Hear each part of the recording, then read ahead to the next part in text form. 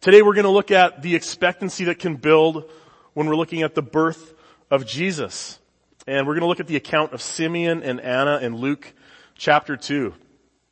Both these individuals were so in tune with God's Spirit, so full of expectation and even determination to see the coming of the Messiah, Jesus Christ. That was their primary focus. So today we're wrapping up the Adore message series, and you can turn to Luke 2. We're going to stay seated today for the sake of time. Luke 2, 25 to 40. If you've got a red Bible, I believe that's on page 851.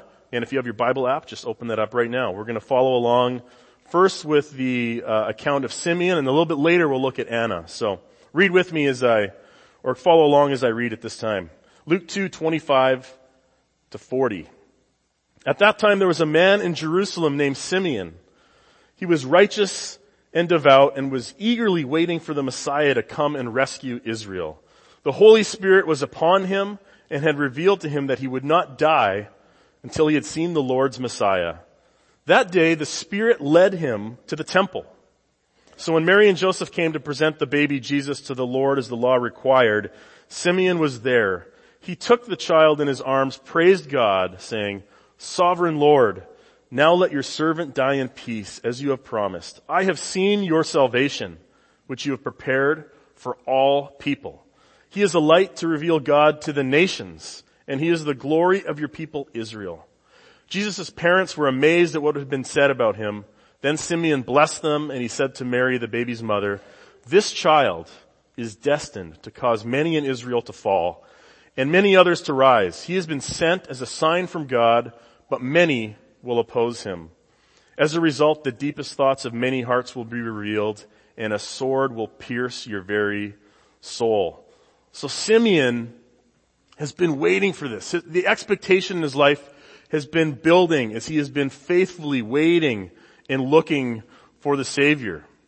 He appears to just be a regular guy from Jerusalem, likely an Israelite, not a priest or in religious service because the Spirit actually led him to the temple. He wasn't there all the time. But we do learn some unique identifying factors about him. It says that Simeon was looking for the Savior. In fact, he was eagerly waiting for the Messiah. So counter to the culture around him, Simeon was focused, and he was focused on following the Spirit in his life. I think he was quite an incredible individual because of this fact of his sensitivity to the Spirit at this point in history. I think we can infer, given the context, that he was elderly. He even made that comment about, "Hey, now I'm ready to die in peace. I've seen the Savior." So he was an elderly, faithful follower of God. So I want to make a quick comment on aging here. I can talk about aging because apparently I'm about to become old. I'm turning 40 soon. And multiple sources, most of them related to me, have confirmed that yes, that makes me old. So no offense to you if you're older than 40, but I'm there with you. Apparently 40 is old. So here's the thing about aging. I think as we age wherever we're at, whether you're in your 20s, you're in your 70s, as you continue on, you don't magically become an incredibly patient, loving, kind follower of Christ. You have to cultivate that. As we age, we kind of become a more truer version of ourselves.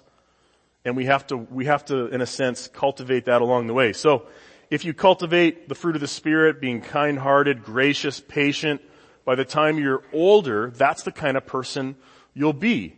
If you cultivate kind of your own desires, if you let anger get a foothold in your life, you will become callous, more cynical, short-tempered, and probably pretty difficult to be around.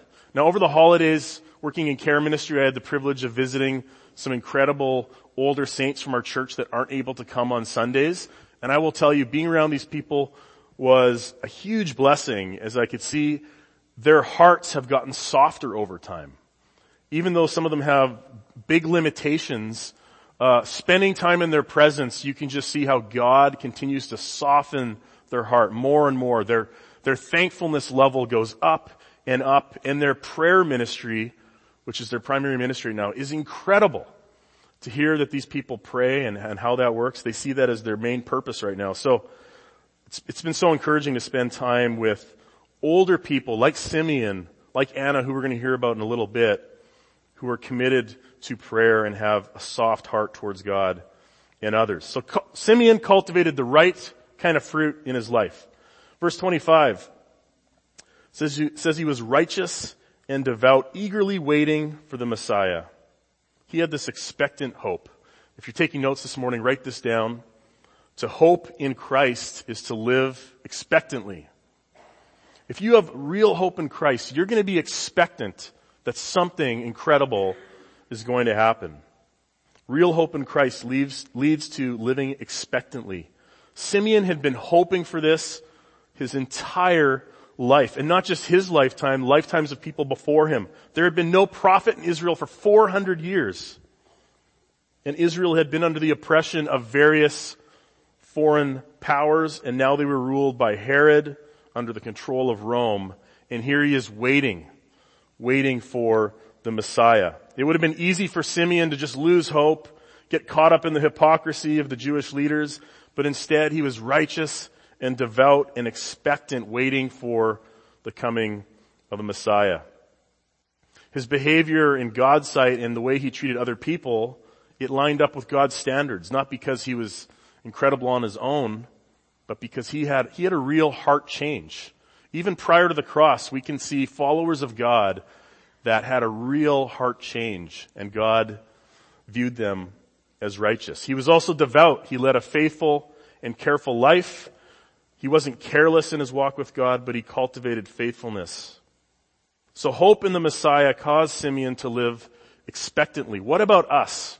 Are you living a life of expectancy with respect to Jesus working in your heart? I encourage you to check out the R&R Journal. As Pastor Brian mentioned, there's no better way to connect in a relationship, in a friendship with Jesus, than to spend time with him every day, to actually hear from him. I've mentioned this before, I've had some incredible religious studies professors at multiple schools, some of which didn't actually follow Jesus in a personal way. So it's not just knowledge, it's engaging on a heart level with God. And to sit with your journal in the silence and think, I'm not hearing anything, nothing, that's okay. Just stick with it. God is going to honor the time that you spend with him in his word. Beginning of the year is a great time to commit to spending time with Jesus together. So as we seek Jesus with expectancy, our faith will be rewarded. That's point 2. Expectation and hope in Christ will be rewarded. Even though this is prior to Pentecost and the coming of the Holy Spirit, where the Holy Spirit is going to indwell permanently believers and fill them and empower them, this is before that, and yet Simeon's life is empowered by the Holy Spirit in a way that many Christians may not even know today. So he is rewarded for this expectation, and God's Spirit leads him. He has a powerful experience of God's Spirit. Verse 25 and 26 say that the Holy Spirit was upon him and revealed to him that he would not die until he had seen the Lord's Messiah. Verse 27 said he was led to the temple by the Spirit. And in verse 34 and 35 he prophesies this: this child is destined to cause many in Israel to fall and many others to rise. He has been sent as a sign from God, but many will oppose him. So he's rewarded by the Messiah, by meeting the Messiah, but also by having this powerful experience with the Spirit, being led by the Holy Spirit and having a deep understanding of the Holy Spirit. Do you think about the Spirit's activity in your life if you're a follower of Christ?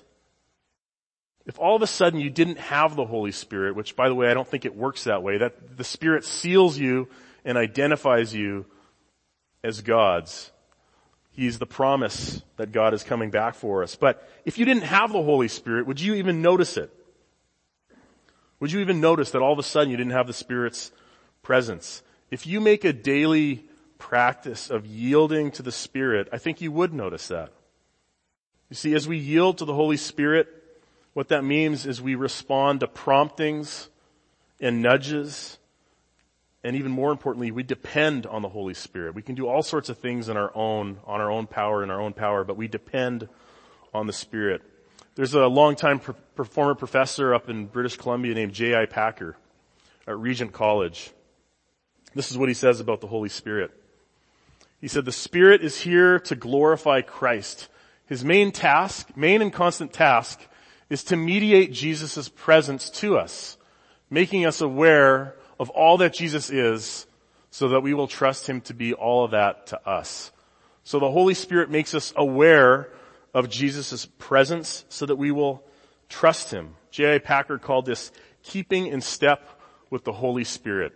Keeping in the step with the Holy Spirit. And we can do that each day as we depend on him, learn to hear his voice and respond to those nudges, those gentle leadings of the Holy Spirit. The Spirit helps us resist temptation. He makes God's word come alive for us. He helps us in decision making, and he helps us to continue trusting in Jesus. If any of that sounds kind of bizarre to you and you think, hey, I accepted Christ, I have the Bible, I've been following, but this whole being led by this, if that doesn't make any sense to you, I invite you to join me in Alpha coming up in January. Begins January 30th. We're going to meet upstairs for about 10 weeks. And the Alpha course is for anybody. If you're exploring the faith, it's a great place to go because we're going to cover the foundational truths of the Christian faith. If you've been a Christian for a long time, it's a great place to go because you're going to get a refresher on some of these things and how you can communicate them to others. If you're uncomfortable around things of the Holy Spirit, we're going to have at least 4 sessions on that and unpack that a little bit and make it normal and exciting for you. So I encourage you to sign up for Alpha. You can do that on our website. If you've been through Alpha and you want to help as a discussion leader, let me know as well. That's coming up in January. So back to Simeon. He takes Jesus in his arms and he's filled with joy and hope because he knows that this is salvation coming. He says this in verse 30. I have seen your salvation, which you have prepared for all people. He is a light to reveal God to the nations. So Simeon understood that the Messiah wasn't just about delivering the Jews from oppressors, but that he came to deal once and for all with sin and bring salvation to all nations, to make this available to all people. See, a lot of people at that point in time were expecting Jesus to come like he would in the second coming, to kind of set up his kingdom. But Jesus came the first time with meekness, born as a child, adding humanity to his nature and showing us that God is with us. God is with us through every hurt and pain and struggle, and life isn't always victorious. Yes, Jesus is the victorious king, but he's also the one who experienced what we have in our humanity as well. So, Simeon had this great expectation and joy about the salvation that is coming. This great source of hope that he experienced. As we experience this joy of understanding that Jesus comes to bring salvation, we can receive this blessing of Romans 15. This is what the Apostle Paul says in Romans. I pray that God, the source of all hope, will find you complete with joy and peace because you trust in him. Then you will overflow with confident hope through the power of the Holy Spirit. Through the power of the Holy Spirit. So as you're looking to the Savior over the holidays, as you look into the new year and you're looking with expectancy as to how Jesus is going to work in your life, it's my prayer that each of you will be complete and filled with joy and peace and confident hope. And this comes from the same Spirit that was leading Simeon. Simeon was also rewarded with a deeper understanding of God's plan for Jesus. Even if you look at Jesus' own parents and then later on his disciples, they didn't have the depth of theological understanding as to what Jesus was there to do. Simeon and Anna, who we're going to see in a little bit, they were rewarded with this deeper understanding of God's plan for Jesus. Simeon understood that this child was the promised one, that not all would welcome him, that there would be some opposition, that he would have to lay his life down. Jesus' disciples were very much caught off guard by the opposition that Jesus faced, and they definitely didn't expect the cross. I think had Simeon been there, he would have understood. He would have understood. Simeon was so excited that salvation was not just for the Jews, but it was for all nations, all people, the Gentiles. This is the great hope that he experienced. Final point. Experience hope by trusting in Jesus. Remember what I said, that the Spirit, one of the things the Spirit does is he helps you to keep trusting in Jesus because he helps you feel and experience God's presence so you can keep trusting in Christ. As a follower of Jesus, have you ever been caught off guard by the opposition that you face because you identify with Christ? If you have, I hope that you've experienced an even greater measure of peace and hope in the midst of that. You see, Simeon saw this big picture for the purpose of Jesus, and this perspective gave him comfort. I want to briefly look at, before we close, the account of Anna, also a prophet hanging out in the temple in this account in Luke 2. She also is living expectantly, filled with this incredible hope for the Messiah. Here's a portion of her description in the second part of verse 37 and 38. Before that, it's mentioned that she was a prophet. She was always there in the temple. Her husband had died and she was a widow. She was at least 84 years old. And this is what she did, picking up in the second part of verse 37. She never left the temple, but stayed there day and night, worshiping God with fasting and prayer. She came along just as Simeon was talking with Mary and Joseph, and she began praising God. She talked about the child to everyone who had been waiting expectantly for God to rescue Jerusalem. So she was an Israelite. She was from one of the 10 lost tribes that was scattered during the Assyrian captivity. She was a prophetess. She was older. And she could have very easily been remarried and kind of led the life that she wanted to, but instead, she spent her time in the temple praying and fasting. Praying and fasting.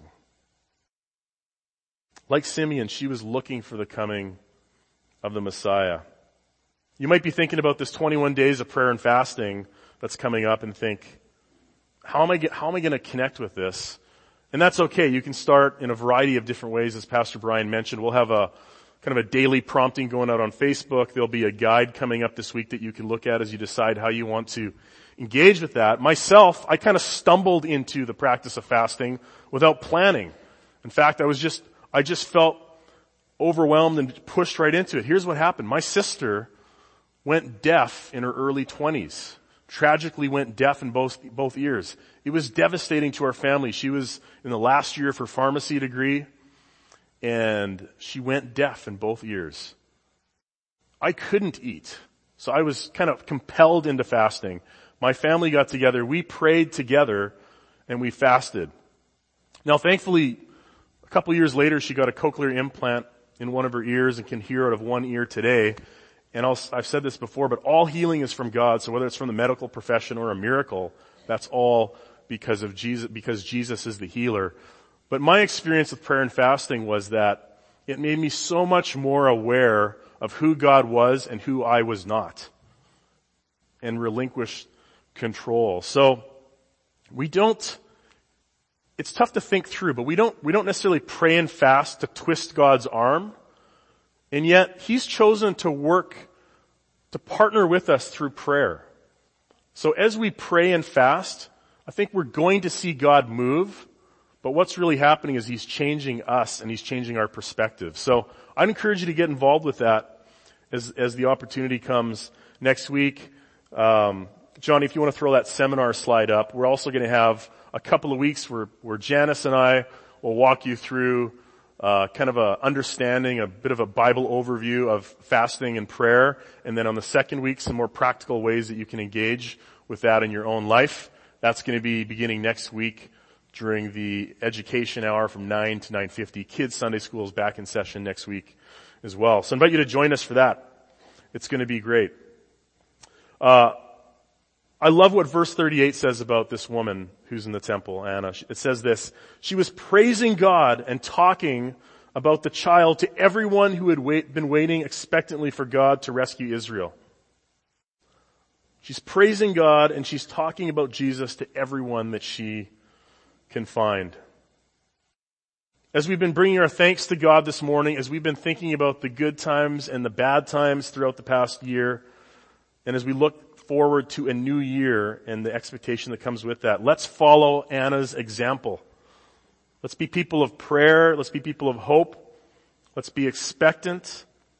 Let's praise God and let's tell people about Jesus. There's nothing more freeing in your walk with God than just to be able to share Jesus with people. Sometimes a lot of our frustration comes as we don't actually share Jesus with people. And you can do that in a variety of ways.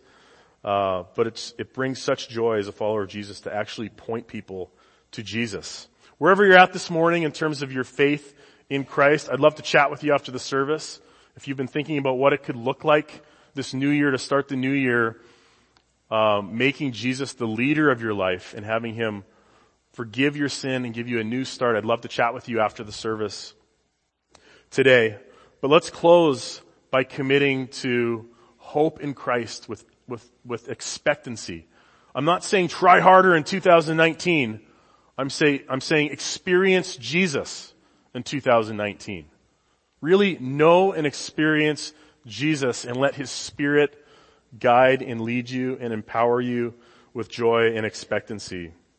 Like Simeon and Anna as they waited and then witnessed Jesus coming to earth. Let's pray this morning. Great God, thank you for your great love for us in sending Jesus to this earth. Jesus, we thank you for taking humanity into your nature, for living a sinless life, for experiencing the things that we experience, but then laying down your life for us. Thank you for defeating sin, death, and the devil. Jesus, we want to follow you wholeheartedly this year. We pray that you would pour out your Spirit in a powerful way. Especially we pray for these 21 days of prayer and fasting, where as a city, as churches in the city, we come together and do this collectively. We pray that we will have an awareness of your great love for us and others through this experience. And I pray for an incredible start to the new year for all of us, filled with the hope that only you can bring, Jesus, the Savior of the world. We pray this in your mighty name. Amen.